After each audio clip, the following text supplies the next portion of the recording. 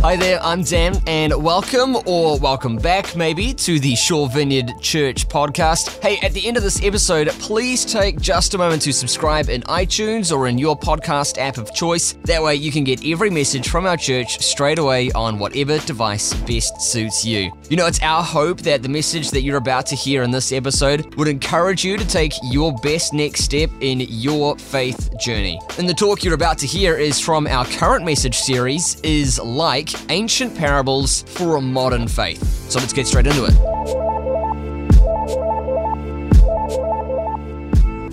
So today, what I want to do is just to start with a little group of parables that we thought would be a great place to start, because there's a group of parables that are called the kingdom parables. And they generally have something in the text, something like the kingdom of God is like, or the kingdom of heaven is like. And we thought with our theme over this year being Your Kingdom Come, we thought that would be a great place to start. We won't spend the whole series in them, but also we won't try and cover all 46 parables, just to relieve any pressure there. But we just thought that would be a great place to start. And so I'm going to start with three of these cool parables. The parable of the growing seed in Mark 4, the parable of the mustard seed, the parable of yeast. So if you've got your Bibles, what I'd love you to do, or on your phones or whatever, I'd love you to turn into both Mark 4 and Luke 13. Mark 4 and Luke 13. I was thinking, you can't kind of do that with, like on a phone. You can't put your finger in one page and flip it. Anyway, there are shortcomings with technology. So what we're going to do is we're going to read a couple of them out of Mark 4, and then out of Luke 13 we're going to read the one about the yeast. And what we want to do is to dig out some great kingdom gold as we go through.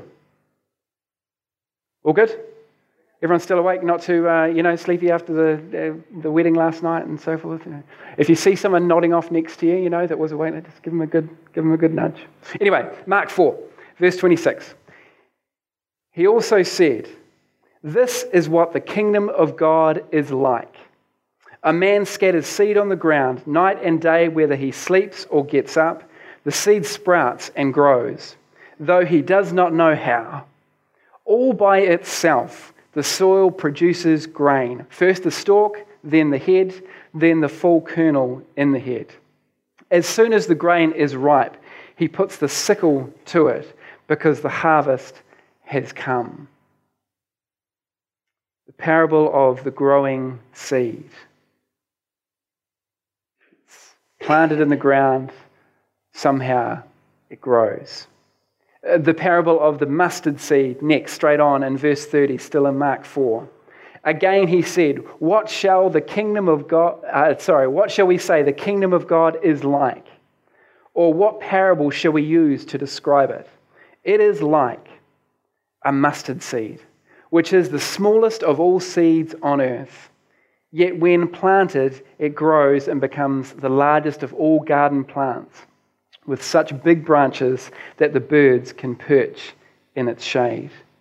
Up the front here, these are some mustard seeds. Can you see them down the back? That was a bit of a joke because they're really tiny. You can't see them. I can't really see them. Anyway, they're really tiny seeds, little mustard seeds. Yeah. They really are tiny. Hey. Okay. Just trust me. Come and have a look later. And then we've got the parable of the yeast in Luke 13. I'm going to read this version from. Again he asked, what shall I compare the kingdom of God to? It is like yeast that a woman took and mixed into about 60 pounds, that's about 27 kilograms of flour, until it worked all through the dough. Again, up the front here, I've got some yeast. I'm sure that's probably a little bit more familiar to most people, but the yeast being mixed into 27 kilograms of flour. Like, how many loaves of bread would that bake? That's got to be a serious load of bread, right? 27 kilos of flour. You know, across these three parables, we've definitely got a common theme that comes out of them. A theme of little things that through time have a big impact. Seeds that when planted magically grow to produce grain. Mustard seeds that are the tiniest of all seeds produce the largest of all garden plants. Yeast that makes such a small portion of the dough amazingly works itself through the dough and causes it to rise to its potential as it's baked into bread. And so it is with the kingdom of God, you know. The small little bit of faith, the small little bit of time, the small moment, the small conversation, the small idea, the small act of kindness, the small faith step, the small changes in attitude or behavior, the small promptings that we follow, the small decisions that we make, the small sense of God speaking on our hearts can lead to very significant, meaningful, large kingdom impacts. Whether they look large on the outside is not the point. The point is that they have significance about them. You know, this morning, for example, it's a great example. Someone just has a small sense of God speaking to them during worship, just a nudge on their heart. And that could have a very significant, big impact for somebody else as it's shared and activated and prayed upon, you know? It's just these small things. The way that the kingdom works is it's like a growing seed. It's like a mustard seed. It's like yeast. Sometimes it's small and it's not big and fancy. It's those small sort of moments that can happen. A small group of 12 disciples had an impact that meant that literally billions of people through time have been able to encounter a living, real, meaningful relationship with our God. A small beginning, a small seed. And it has to be one, if not the key message that these three little parables start to bring out, right? About the kingdom of God. What's it like? Whatever that little handful of seeds in our own lives is that we can see, God can do something with. He can do something meaningful and significant and big with. But there are also some quite cool subtleties that are going on in these stories that are good to bring out, kind of the behind the scenes, if you like. For example, the growing seed. At the end of it, he says, as soon as the grain is ripe, this is the twist in the story, right? As soon as the grain is ripe, he puts the sickle to it because the harvest has come. Now, again, many of those that he was speaking to would have known that that was a reference to the prophet Joel's words from the Old Testament. And so what Joel's talking about when those words are used for him is he's talking about the kingdom of God coming. This big, grandiose kind of moment of the kingdom coming, of God announcing his arrival, of restoration coming to Israel's people, this moment of great victory that is going on, that he sees. And it would be a day that those that were listening were really looking forward to. They were really cherishing the thought of God coming and doing that. And he's telling them that this promised moment of God is coming, but it's not coming in a way that they would necessarily be expecting it. It's not coming with grandiose, all-conquering military might. There's a subtlety beneath the surface. First type of activity. There's patience that's needed. There's growth that can take place, even without you really knowing quite how it's happening. The kingdom of God is often in that subtle, under the surface type of activity. Then there's the language and the imagery around the seed that is laid in the earth that then arises. The farmer goes to bed and gets up. And the cool thing is here that the word that they're using for getting up is a common word for resurrection. That Jesus Christ would be laid in the soil. Something would go on without us even kind of really knowing what it, and then there would be this announcement of the kingdom of heaven, that it is here for us to be able to access. There was this great moment of victory that they're saying, yes, that moment is coming and the seed time is here for Jesus to go through that. But again, it's not coming in a way that you would necessarily be expecting it.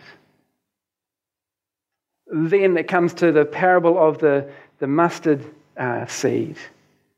These are the mustard seeds, but I was kind of curious as to what mustard plants look like. So a little bit of Googling helps everyone. So apparently this is what mustard plants look like. And the subtlety here is that in reality, they wouldn't have wanted mustard plants in their gardens. The way that mustard plants grow, apparently, is kind of like your blackberry bush. You know, it's a bit out of control. And if they put it in their nice, neat rows in their veggie gardens, as they did, and to be fair, most of us do, although don't look at our veggie garden, that's not the case. You know, if they put it in their nice, neat rows within their veggie gardens, they planted these mustard seeds, the mustard plants that would grow would take over. They'd make a mess of the place. They would spread out of those nice, neat rows, and they'd begin to take over the rest of the veggie patch. It was a better image for those that were listening to hear would have been the mighty cedars of Lebanon. The kingdom of God is like the mighty cedars of Lebanon. It's stately, it's grand, it's big, it's impressive. But no, Jesus is saying the kingdom of God is more like your mustard seed. And it grows into a mustard plant. And it's not nice and neat and ordered. You can't organize the kingdom of God on your own. Sure, you can try and run church, but you can't organize the kingdom of God. Anyone who knows anything, tried to run church or been involved, you know how chaotic it can be, right? Oh, no. But he's saying that the kingdom, that's what the kingdom of God is like. It grows with this dynamic, this organic sort of thing. It's through a conversation with someone. It's a relationship with someone that moves and births and starts something else. I was even thinking of the wedding last night. I didn't watch it, so if I get the details wrong, again, please forgive me. But the guy who presented the message, I understand was a big, I don't know if he's big, but a black American preacher. And I was just like, where was the little seed that happened in that journey? And when was the last time that many people who are watching get to hear something of the gospel? 2 billion, was it? That was watching or there in the flesh. Like that's pretty cool. I bet it just started with some little seed, some connection along the way that led to that moment. The context in which this is talked about, that Luke 13 reveals to us, is that Jesus has just been praying for a woman who's been bent over for 18 years. And we don't know exactly why she's bent over, but she's been bent over for 18 years. It's on the Sabbath, and he comes in, he lays a hand on her, and she's healed. And again, this little seed moment of the kingdom, that it wouldn't necessarily have meant that much to those that were around that woman. But man, it would have meant a lot to her. And in reality, it's actually still having a ripple effect today, right? That we still read about it, we're still inspired by it, just that small mustard seed type moment of Jesus bringing an act of freedom into that woman's life. A small moment of experiencing the kingdom of God. And as I've mentioned, within each of these stories, patience is needed. The patience of the farmer to wait for the seed to grow, the patience of the birds to wait in the parable of the mustard seed before it's ready for them to be able to shelter in their branches. The patience of the woman who's baking the bread for the yeast to do its work to cause the bread to rise. And so it is with us that we wait. Somehow it seems that Jesus was wanting to teach his disciples that the kingdom of God would, yes, indeed, fully arrive, but it wasn't going to be this sudden big bang sort of moment, It's this waiting that's involved in it. And so it kind of raises the question of, well, how do we do that? Okay, so there's something that's going on. We recognize that a seed that we have in our hand is to be planted into the life of somebody else.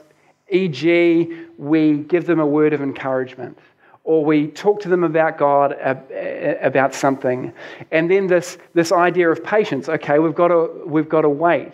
N.T. Wright puts it brilliantly again. He says this: we wait with patience, not like people in a dark room wondering if anyone will ever come with a lighted candle, but like people in early morning who know that the sun has risen and are now waiting for the full brightness of midday. Like a day like this morning it's been raining and overcast and yucky, but this morning it was sunny and there was just, as that early morning the sun began to break, we know that sunshine is coming. We wait with expectation of what's going to take place with those seeds that God's given us to be able to plant into other people's lives. We wait with hope. And we wait trusting. We don't need to be the one in control of it. We can just be the ones that plant the seeds, put the yeast in, so to speak.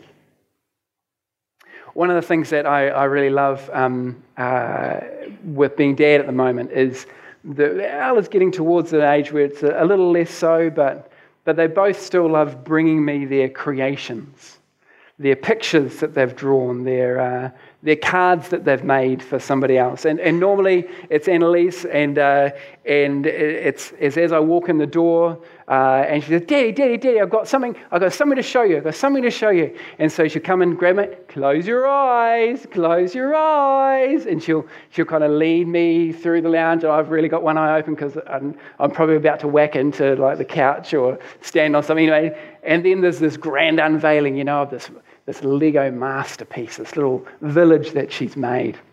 And it was hilarious because I was literally thinking about this, and as I was preparing this message, writing away, and she came into the room with one of her creations. And I was like, oh, that's fantastic timing. I thought, I've got to take a photo of this. So this is Annalise's picture that she was pumped to show me. Now, I know that you know what it is, but just in case those at the back is a little bit more difficult to see or something. So here we've got, she had great joy in telling me all about it. This is a fireworks display. So in the middle, there's fireworks going up, and then the fireworks are crashing on the left and right, and the sun's in there as well. Not sure why the sun's there.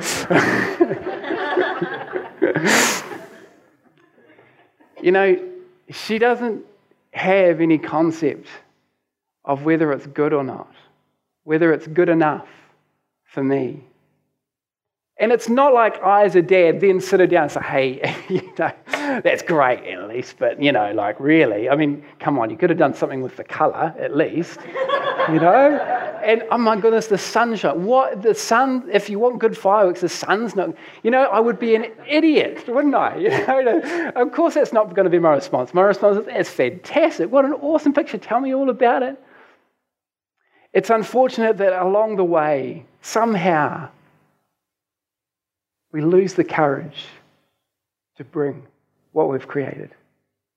We lose the courage to take that little handful of seeds that we acknowledge are little and bring them to somebody else, or even to bring them to God.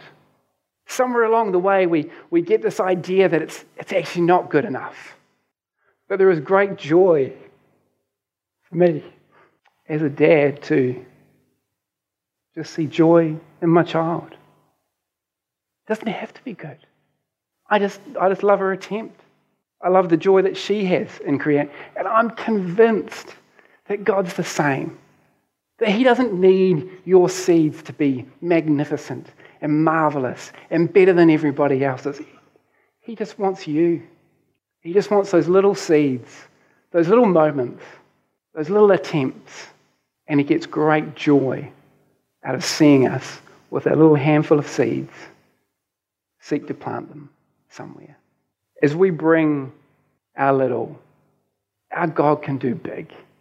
He can do big with our little handfuls of seeds. And that's just what it's about this morning. Just recognizing what it is that it's asking for those seeds to be implanted in us first. And again, if you're here in church and God is kind of a new thing, a new concept, first and foremost, we want you to know that God loves you and is for you and is with you. And we want those types of seeds to be planted into your life. But then equally so, we receive seeds so that we can plant seeds into others, right? And for us to begin to recognize what that little handful of seeds is that we've got within our own life, within our own context, within our own stories, within our own workplaces, within our own families, that little moment of time, that little conversation that you could have, that little thought that you've already had of what God might be kind of stirring you towards, and then just be courageous enough to begin to plant them. And I just thought that as we kind of conclude this morning, in fact, if I could ask the band to come join me again, I just thought it would be cool to for us to kind of identify what those seeds might be within our own lives. And I know that we can kind of talk in general terms. We can talk about how, we need the seeds of loving others, or we need the seeds of doing good. But I'd actually really love it, just as we finish up, just to take it that little one step further and actually identify, okay, what would be a seed that I either need to receive from God or one that I need to be planting?